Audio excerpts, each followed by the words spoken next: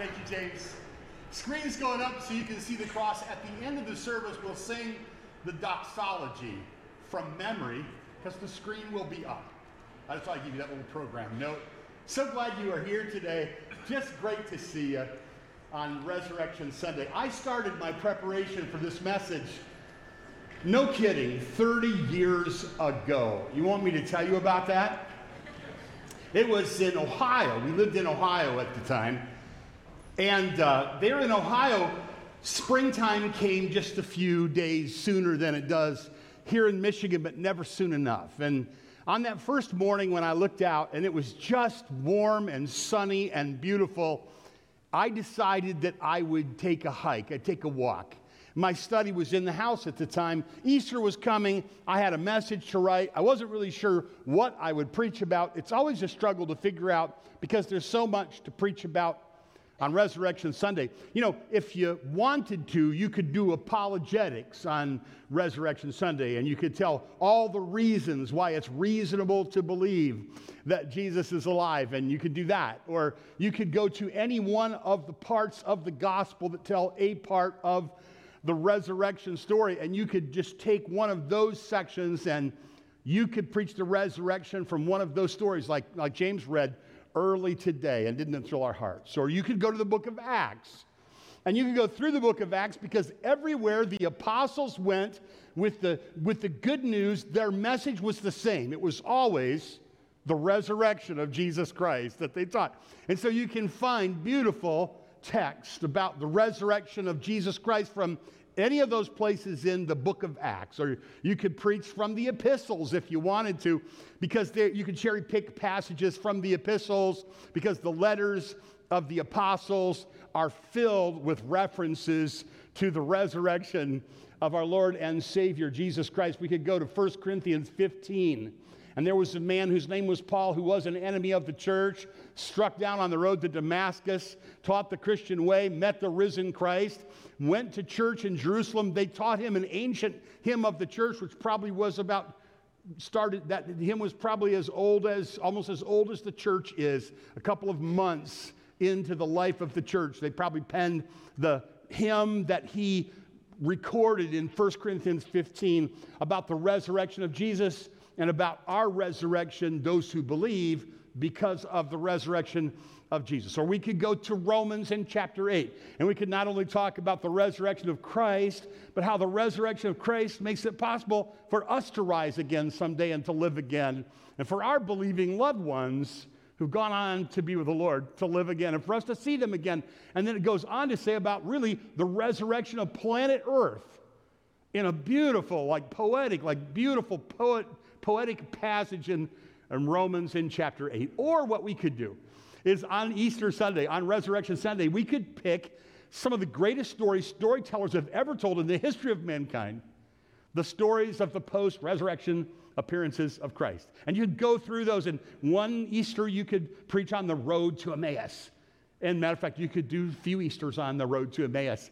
You could do the time that Jesus made breakfast for Peter in a post-resurrection appearance on the shores of Lake Galilee. What a story it is to tell that story of the post-resurrection appearance of Jesus Christ. Or what about the one for those of us who are here today and we still have question marks in our mind, what about doubting Thomas, that post-resurrection appearance of Jesus Christ? Or what about the one where Jesus met hundreds of his disciples up on a mountain in Galilee, and he said, go into all the world and make disciples of all the nations and baptize them and teach them to observe everything I've commanded. What about that one? But today, enough resurrection messages, I could keep preaching on Easters here until I'm babbling and drooling. Maybe I will. Who knows? But today, I started my message preparation 30 years ago. I took my grandpa's, he called it a blanket line Wamis. That was his name for the chore coat that he handed down to me. And I put it on that spring morning.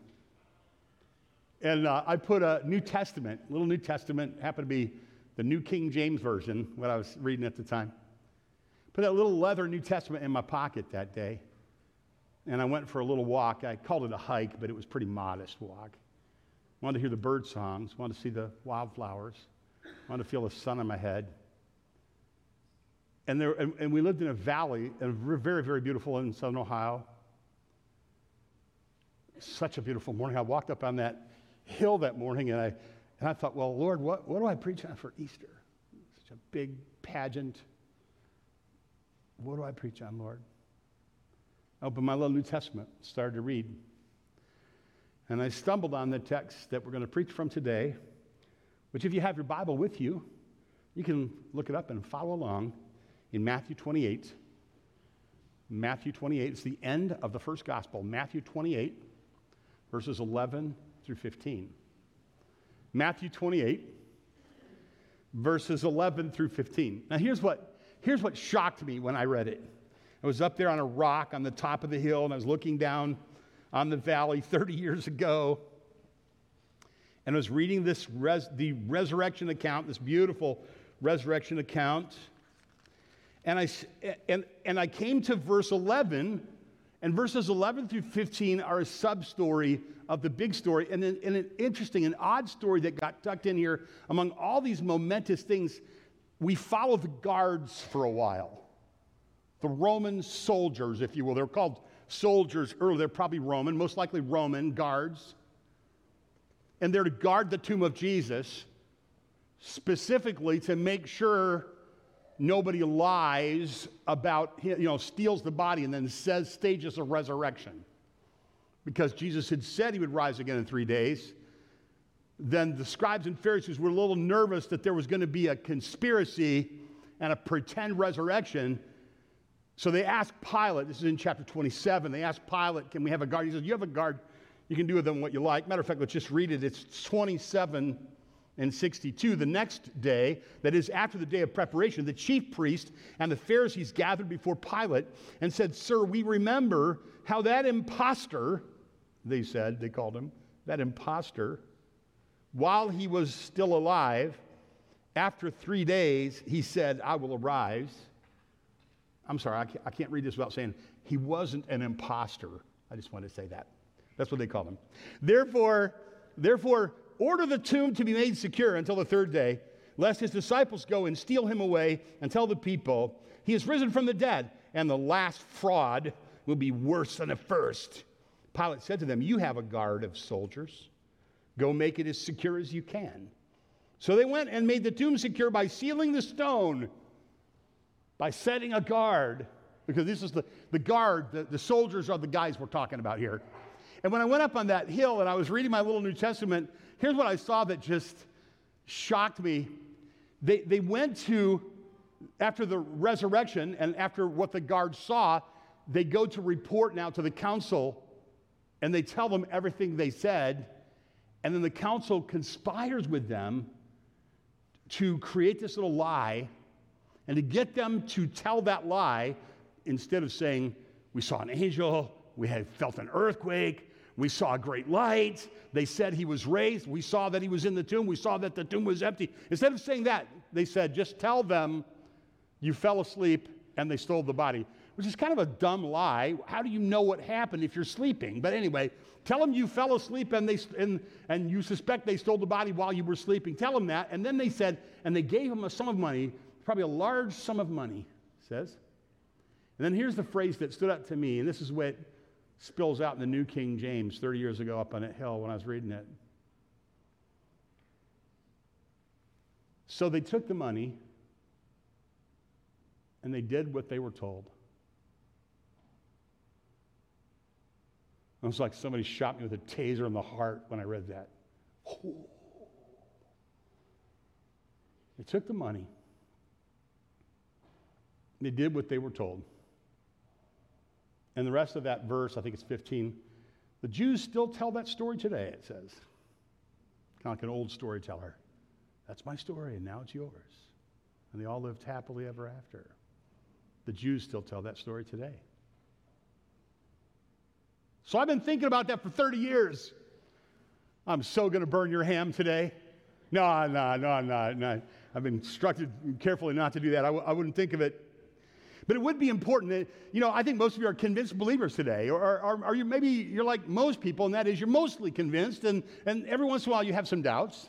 That would be natural. It would be worth examining this claim that Jesus Christ is who he said he is, and he rose from the dead to prove it, and he transforms lives, and he gives eternal life, and he forgives sin. It'd be worth investigating that claim. Imagine that you got a letter from an attorney, an officious letter, a certified letter from an attorney. Would you open it? Of course you would. Answer is yes. Got a certified letter, signed for it. Would you open it? Yes. Would you read it?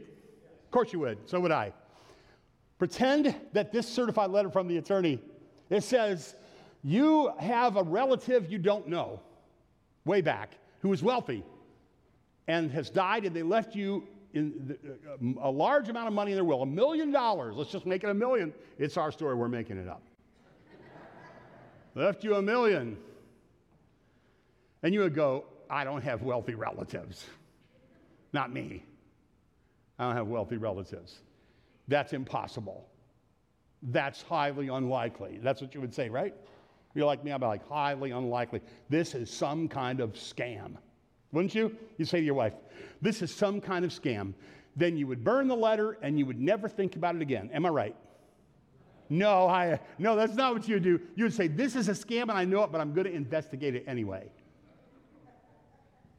I heard a guy say that. I thought that was pretty funny. Of course you'd investigate. You ought to investigate. Can I suggest, even if you have doubts, the claim is so large, you probably should investigate it. Oh, and millions have been transformed. Millions who were sad have been given joy. Millions who were addicted have been set free. Millions who are guilty are no longer living in shame. Millions who had no hope of eternal life now have a hope of eternal life. You might want to investigate these stories. And so you have these guards. Let's read it now. And this is in chapter 28 of Matthew and verse 11. While they were going, behold, some of the guard went into the city, told the chief priests all that had taken place. This was after the resurrection. Oh, and in verse 4, notice they surface in 28:4. For fear of him, the guards trembled and became like dead men. Okay, so like they saw something. Did they see the risen Christ? Perhaps not. They saw that the grave was occupied by Christ.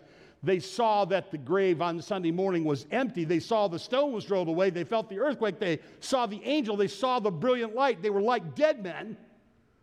So they had an encounter. They had a resurrection encounter. Now in verse 11, while they're going, some of the guards went to the city, told the chief priest all that had taken place. And when they assembled with the elders and they'd taken counsel, they gave a sufficient or a large sum of money to the soldiers. This is where it kind of gets sketchy and dark. They paid them off. And they said, here's the money, right? Tell the people his disciples came by night, stole him away while we were asleep. You've heard of conspiracy theories? This is a conspiracy. They conspired to make up a story that wasn't true about Jesus' resurrection. And why did they do that? Because they didn't want him cutting in on their religious game. They didn't want any religious competition. They had a religious political system and they had a lock on it. Jesus was messing that up. He does that. Now, verse 14. And if it comes to the governor's ears, and I'm going to show you 4 things here that I want you to think about. Number 1, we will satisfy him and keep you out of trouble. We're going to make sure you have a safe, comfortable, trouble-free life. Just take the money. Do what you're told. And the second thing was, they took the money. And the third was, they did what they were told. Does this sound like, what do you call that? I'm on Nowhere in Church and you're all dressed up. That's just like prostitution. They took the money. They did what they were told. In verse 15, and this story has been spread among the Jews unto this day. Let's go over this. Go over the 4 things that these guards, that happen with these guards. These 4 phrases, if you will, keep you out of trouble. Take the money, do what you're told, tell the story that we told you to tell. These 4 things. Think about them. You have you have had an encounter with the risen Christ. You have to decide what story you're going to tell. Everybody has to decide what story they're going to tell. What story are you going to believe? What story are you going to live in? You have to decide you have the same decision to make. What will you do? That's the question here. Now, these sons, they settled for a safe and comfortable life, or at least they thought they did. They said, well, we don't want to get in any trouble. Roman soldiers, sure, if they were Roman soldiers, they probably were, and it implied here, they would have been in trouble. This would be a capital offense to fail at something like this. They may die or they may suffer. They said, no, I'd rather have a comfortable life than be in trouble with Rome. Rome was violent and bloodthirsty and swift. So they settled for a safe, comfortable solution. Second thing, they made foolish, petty investments. They took the money. You think about this. Let your imagination run wild. What did they do with the money? How much was it? What did they do with it? Did they buy like a new chariot, a better sword? Did they take a trip with a friend? Or what happened with the money? If they're like some of you, they invested it, and it's going to grow a little bit. They were really smart. They can squander it later when they're old. They can die and give it to their kids. If they're like others of us, they just found something nice to buy. They bought something nice. They went somewhere. They took the money and they did something. But then it was gone. And they were left with the story to live with. And then they did what they were told. It wasn't a one-time thing, right? You would have to keep telling this story. You would have to kind of live this. This would be the thing you'd have to keep saying. And people would say, did I hear you were with, is it true?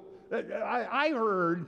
Word on the street is it? Are you one of the guys, this Jesus guy, everybody, and Jesus' popularity spread a bit, wouldn't you say? And people would say, what about Jesus? I think you had something to do with him, right? Weren't you a guard at the tomb? And you're like, I don't like to talk about that. Or you're like, I hate to say it, but some of the guys fell asleep. And we suppose they stole his body, and then they said he was, they're kooky people. Christians are, yeah. You'd have to live that. And a fourth thing, and by the way, be careful what you do for money. Be careful what you do when people put pressure on you to do things that are questionable. Be careful. A young man asked me recently, is it wrong to gamble? Pastor, is it a sin to gamble? That's what he said. Does the Bible teach anywhere that it's a sin to gamble? I did like pastors do. I kind of sidestepped it a little bit. I said to him, well, here's the thing. It's kind of the wrong question to ask. The right question would be, what would be the best use of my money? What would be the wisest use of my money?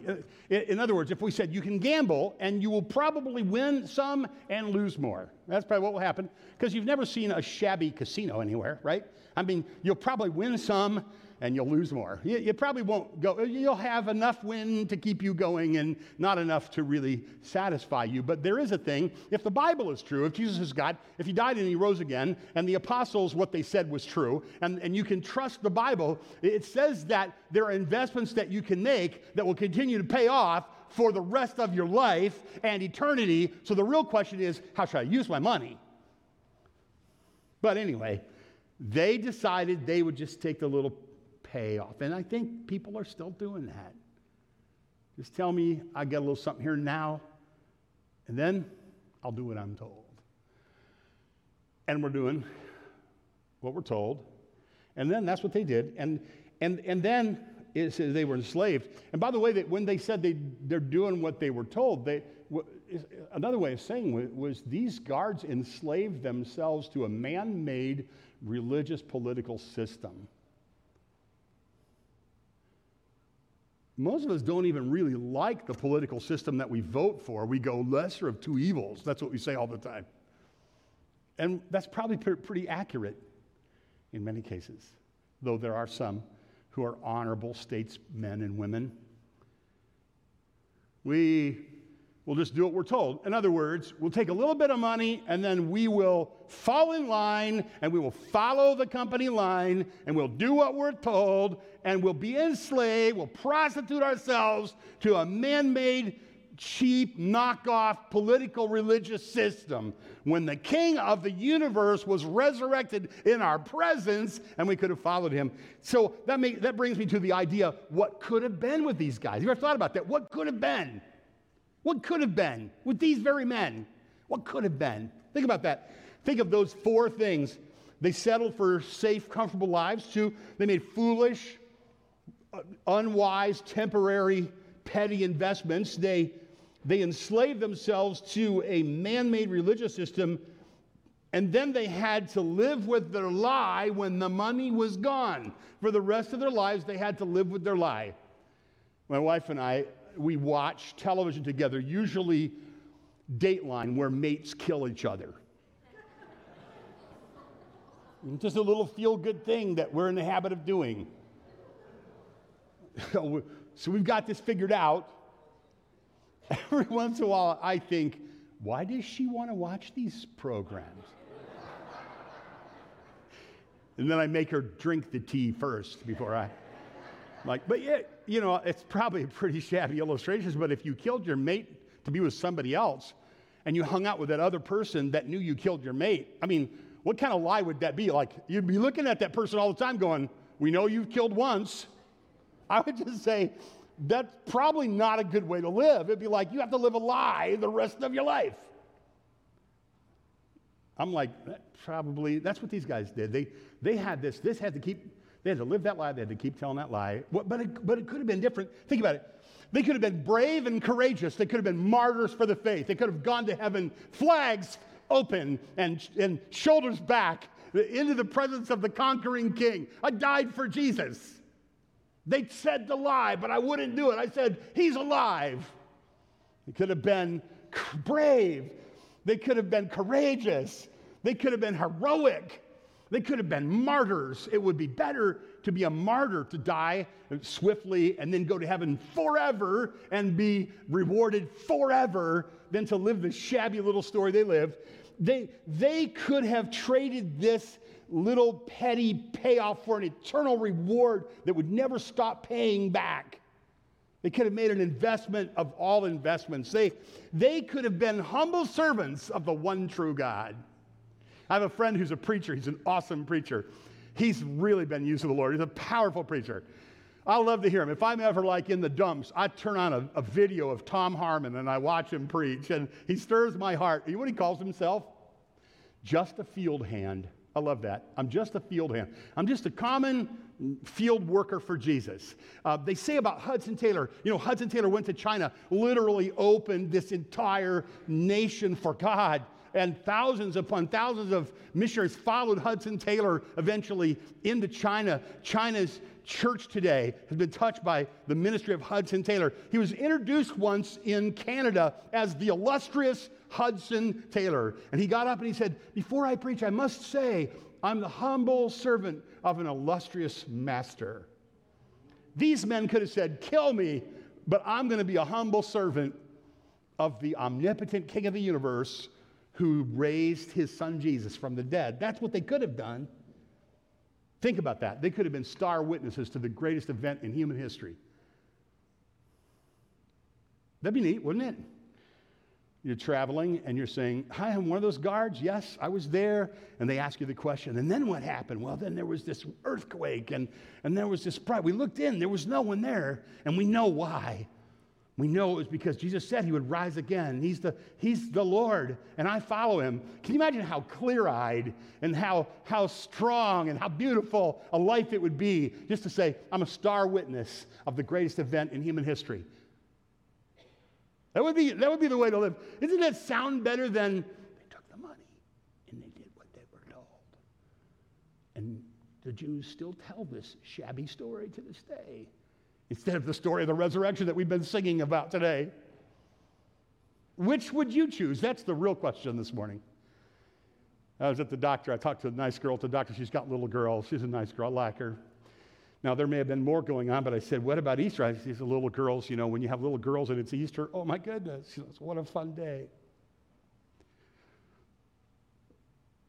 I said, what are you doing for Easter? This girl goes, we're going to Stevie's Ranch. Steve's Ranch is, a kind of a basic restaurant here in town. It's nice.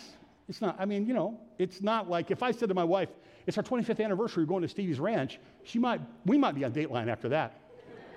It's like, that's when she killed him. And it was after the Stevie's Ranch thing, we never found his body after that. Strange. Stevie's Ranch. Not a bad restaurant, but that's all she said. I was like, and what about the Jesus-y part? Where we play horns and we sing those anthems that make our hearts beat fast, bring a tear to our eye. Where are you going where they're going to tell the story that they've taken all around the world and changed the lives of people? Going to Stevie's Ranch. We're dressing up and going to Stevie's Ranch. I'm like, she doesn't know. She doesn't know. She doesn't know. She doesn't know her life could be completely changed.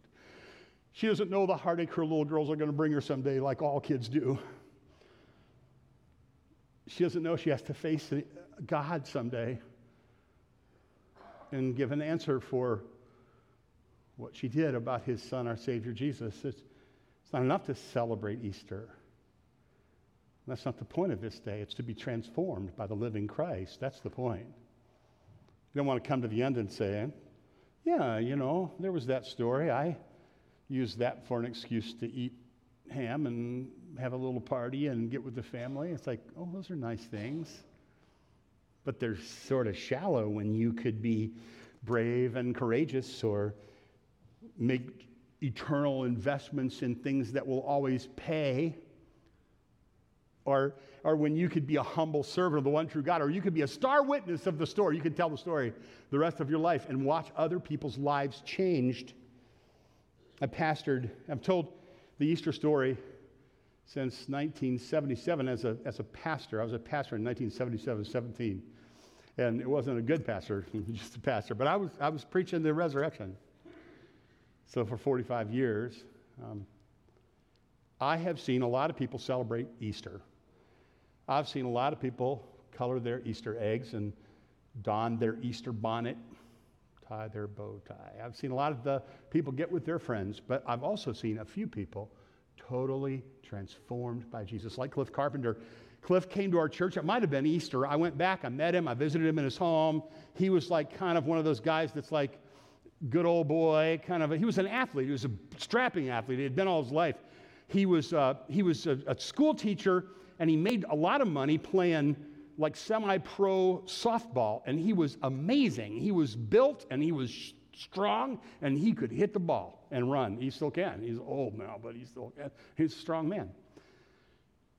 I went and called on him, and it was like I was back in high school talking to the athletes. I didn't know what to do with myself. I kind of left that day, and it felt like a failure. He visited again. I visited him again. Nothing much happened. One day I'm playing in the yard with the kids, and Cliff stops by my house, and he makes a conversation. I think, well, he doesn't hate me like most of the athletes in school did when I was a kid. He's a decent guy. So I thought, well, he's showing a little openness. One day I said to him, Cliff, could I buy you breakfast? Yes, he said. And then while we're eating breakfast, I said, if I wanted to get in shape, would it help me to hire a personal trainer? He goes, absolutely. Kind of like, yeah, you need that, like kind of how I read it. I'm like, well, I look at myself kind of like a spiritual trainer, and I wonder if you have an interest in kind of growing spiritually, and I could kind of coach you in that. He goes, I'd love that. His wife was named Amy. He goes, can she get involved? Now, I could go on through the afternoon telling the story, but Cliff came to know Jesus Christ. But Cliff was kind of a hothead, so he was really good, so he was honestly proud and angry sometimes. And Cliff, everybody in town knew it because he was very, very well known. They changed the rules at the ballpark because Cliff hit home runs so often, they limited how many home runs you were allowed to hit, kind of a thing. And he would kind of pop off and get angry. We were studying the Bible one day, and he goes, before we start, I was reading my Bible, and I'm confused about it. I'll never forget. He was as sincere as he could be. Before we start, he said, Pastor, I was reading my Bible, and I'm confused about something. According to the Bible, is pride a bad thing? That's what he said. Is pride a bad thing? I go, yeah. He goes, you're kidding. When I was reading, I thought, pride, and I said, I was so surprised. I thought you're supposed to be proud. I go, no. He goes, oh. It was like first time somebody told him that. Cliff changed. He grew. I got to baptize Cliff Carpenter in the pond And I drove out to his house every Tuesday night to disciple him for a long time. Left town, and Cliff changed. He was transformed by Jesus. His pride, he was humbled, and his anger went away. You know what the ballpark in Mount Vernon, Ohio, on that end of town is named right now? Can you guess? Cliff Carpenter Park. Because when you have an encounter with the living Christ, when you go beyond celebrating Easter and you have an encounter with the living Christ, he's capable of changing things. You hear about the little boy, they taught him to pray? They would say, it's just like asking God for what you need. You pray, you tell God, ask him what you need. He's a cute little kid. He decided he got tired, he was going up to bed. He looked over his shoulder, he hollered at everybody, I'm going up to pray. Anybody need anything? I was thinking about you guys when I was writing this message, and I know that some of you are like new to us, and it's your first day. Maybe you're a Christian, maybe you're not a Christian, and if you're not a Christian, be a Christian, become a Christian. We'll show you how. We'll show you how. Jesus did all the hard work. But most of you are here because you are Christians, and my message to you is, you need anything? Anybody need anything? Because we serve a risen Savior. He's in the world today. I know that he's living. Whatever men may say, he can transform your life. He can lift your anxiety. He can help you with your depression. Yes, he can. He can clean up your life. He can clean up your tongue. Some of you need it. He can clean up your mind. He can make you a nicer husband. He can help you be a more selfless person. Is there anybody need anything? Can I tell you about Boyd? Boyd was a good old boy. He was. I love Boyd. He's Lois's uncle, Boyd Banks. And we're down in Kentucky. He's from Kentucky. He's from a little mountain village in Kentucky called Campton. And Boyd was, everybody loved him. He was just a good old boy. Would you say, is that fair? Just a really good guy. Everybody liked him. Now, when I would go down there then, and he wasn't really a church goer, but if you said to him, you believe in Jesus, he would go, oh, yeah, well. And so I would witness to him. And I remember when I would witness to him, I would tell him the gospel. I would say, you're a sinner. The Bible says that because of your sin, you deserve to die and go to hell. But Jesus Christ died to pay the price for your sin. And if you believe and trust him and you'll be converted, that you'll be born again, your whole life would change. And I remember when I would tell him that, he was so kind, he's such a good guy. He would just say, well, Ken, he said, it's good you're saying that, that's good for you. He'd kind of like, that's good. But he was like, the lights were off and there was nobody home spiritually, right? He didn't get it. And no matter how often I witnessed to him, he had that same reaction. It was just like, he was nice and kind and decent. He was kind of like the happy pagan.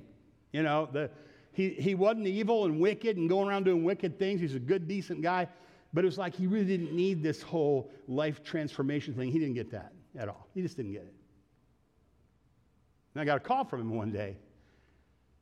And he was full of questions. My goodness, he started peppering me with questions. Some guys at work had been witnessing to him. Kind of rattled his cage. He decided that he was going to go to their church for a revival service. He said, Ken, something weird has happened to me on my lunch hour the other day. This is the story, the way he told it to me. I'm just going to tell you the way he told it to me. On my lunch hour the other day, he said, I was sitting in a park, and I was just eating my lunch, and a black dog came out of the woods. I wouldn't write the story this way if I wrote it. It's just the way he told me. He goes, a black dog came out of the woods and started barking at me. And he said, I knew it was a sign from God that the devil was trying to attack me. And I'm like, okay, that works for me. Yeah. Yeah, absolutely, man. Now we got a pulse. He said, I decided I would go to the meeting, but I never made it. He goes, I didn't make it to the meeting. I was just overcome, and I pulled my truck over to the side of the road, and I'm just going to tell you what he told me. He said, I don't know what's going on with me. I feel love for everybody. I'm interested in Jesus. And then he stopped. He's from a little mountain town in Kentucky where you never saw people who didn't look exactly like you. He said, Ken, something strange is happening. I even like black people. That's what he said. I'm like, Is there a force on earth that can make persons that are prejudiced love people that are different than them Answer, yes, there is.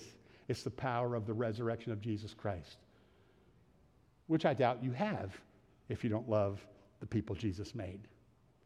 His life was changed. Boy's life, I wish, Lois, wouldn't it be sweet to have him here today? This boy is saved. It's kind of cute. I don't know about speaking in tongues. I don't do that. He does, right? So when we're witnessing together, he burst into tongue speaking. I don't know what to do with myself. I'm like, all I know is this guy loves God. This guy witnesses everywhere he goes. It's kind of cute. You're like, I don't know what that is, Lord, but I feel in my soul, this man has affection for Christ. His life has changed. His wife is saved. His kids are saved. You know what he does with his free time now? He goes downtown. Is it Louisville, honey, or Lexington? Louisville. He goes downtown in Louisville, and he witnesses to people that are overcome with alcohol and drugs on the street. God transformed his life, and he can transform your life, and you need him to transform your life. There's a soul sitting in a single pew on this Easter morning that doesn't need something. Anybody need anything? Just say, yes, I don't want to just eat Easter eggs and chocolate, much as I love that. I want my life changed. I want my life transformed. I had arranged this morning for a woman to come and tell a story to you. And she got sick this morning. So I have permission to tell her story. But Steve, she normally sits right where you are. Her name is Sunday. She's married. Her name is Sunday Creech now. She's married to one of our deacons, Ed Creech. But when I met her, her name was, ironically, Sunday Jackson. And it was over in Taylor where I used to pastor. Somebody said, you should invite her daughter to church. And my daughter invited her daughter to church. And then they came. Sunday and Ed came. I have permission to tell you all this today. They're eager for me to tell you all this today. Invited them to church. They came. Ed and Sunday just started coming every week. I didn't know this, but they had troubles. They had troubles that needed to change. She's given me this permission. She was going to tell you today. She's wrestling with addiction. Now she's a grandma. Her daughter has a new baby, Charlotte, who comes here every week. It's all grown up now, but she was a little baby then, 8.5 years ago. And Charlotte says, I got to get off these drugs because I'm a grandma now. I don't know how to do that. She came to our church. I'll never forget what she said to me. I'm not here for me. I'm here for Charlotte. And that kind of disappointed me when she said that. And I would sit 2 or 3 rows back. Lois and I would sit 2 or 3 rows back, and they would sit up in the corner of that church, kind of like this one. I remember one Sunday we were singing a song, and I looked up, and Sunday's hands were up in the air, and tears were streaking down her face. I'm like, that's not for Charlotte. That's for Sunday. When I called her and said, would you share your testimony? She said, I'd be happy to share my testimony. I've been clean and sober 8.5 years now. Her husband, Ed, is one of our deacons. Did I mention that before? I've preached a lot of Easters, and I've seen a lot of people resist Jesus. Color eggs, sing the songs, go on their way. But I've seen a handful had their lives completely changed. That's what you want. You want to walk away like one of the guards and live a lie the rest of your life. You want to walk away a different person, and you can. God, change me. Show me what you want to change. And God, I eagerly ask you, I give you permission. I beg you, God, can you teach this old dog some new tricks for Easter? Would you change me? Praise God, from whom all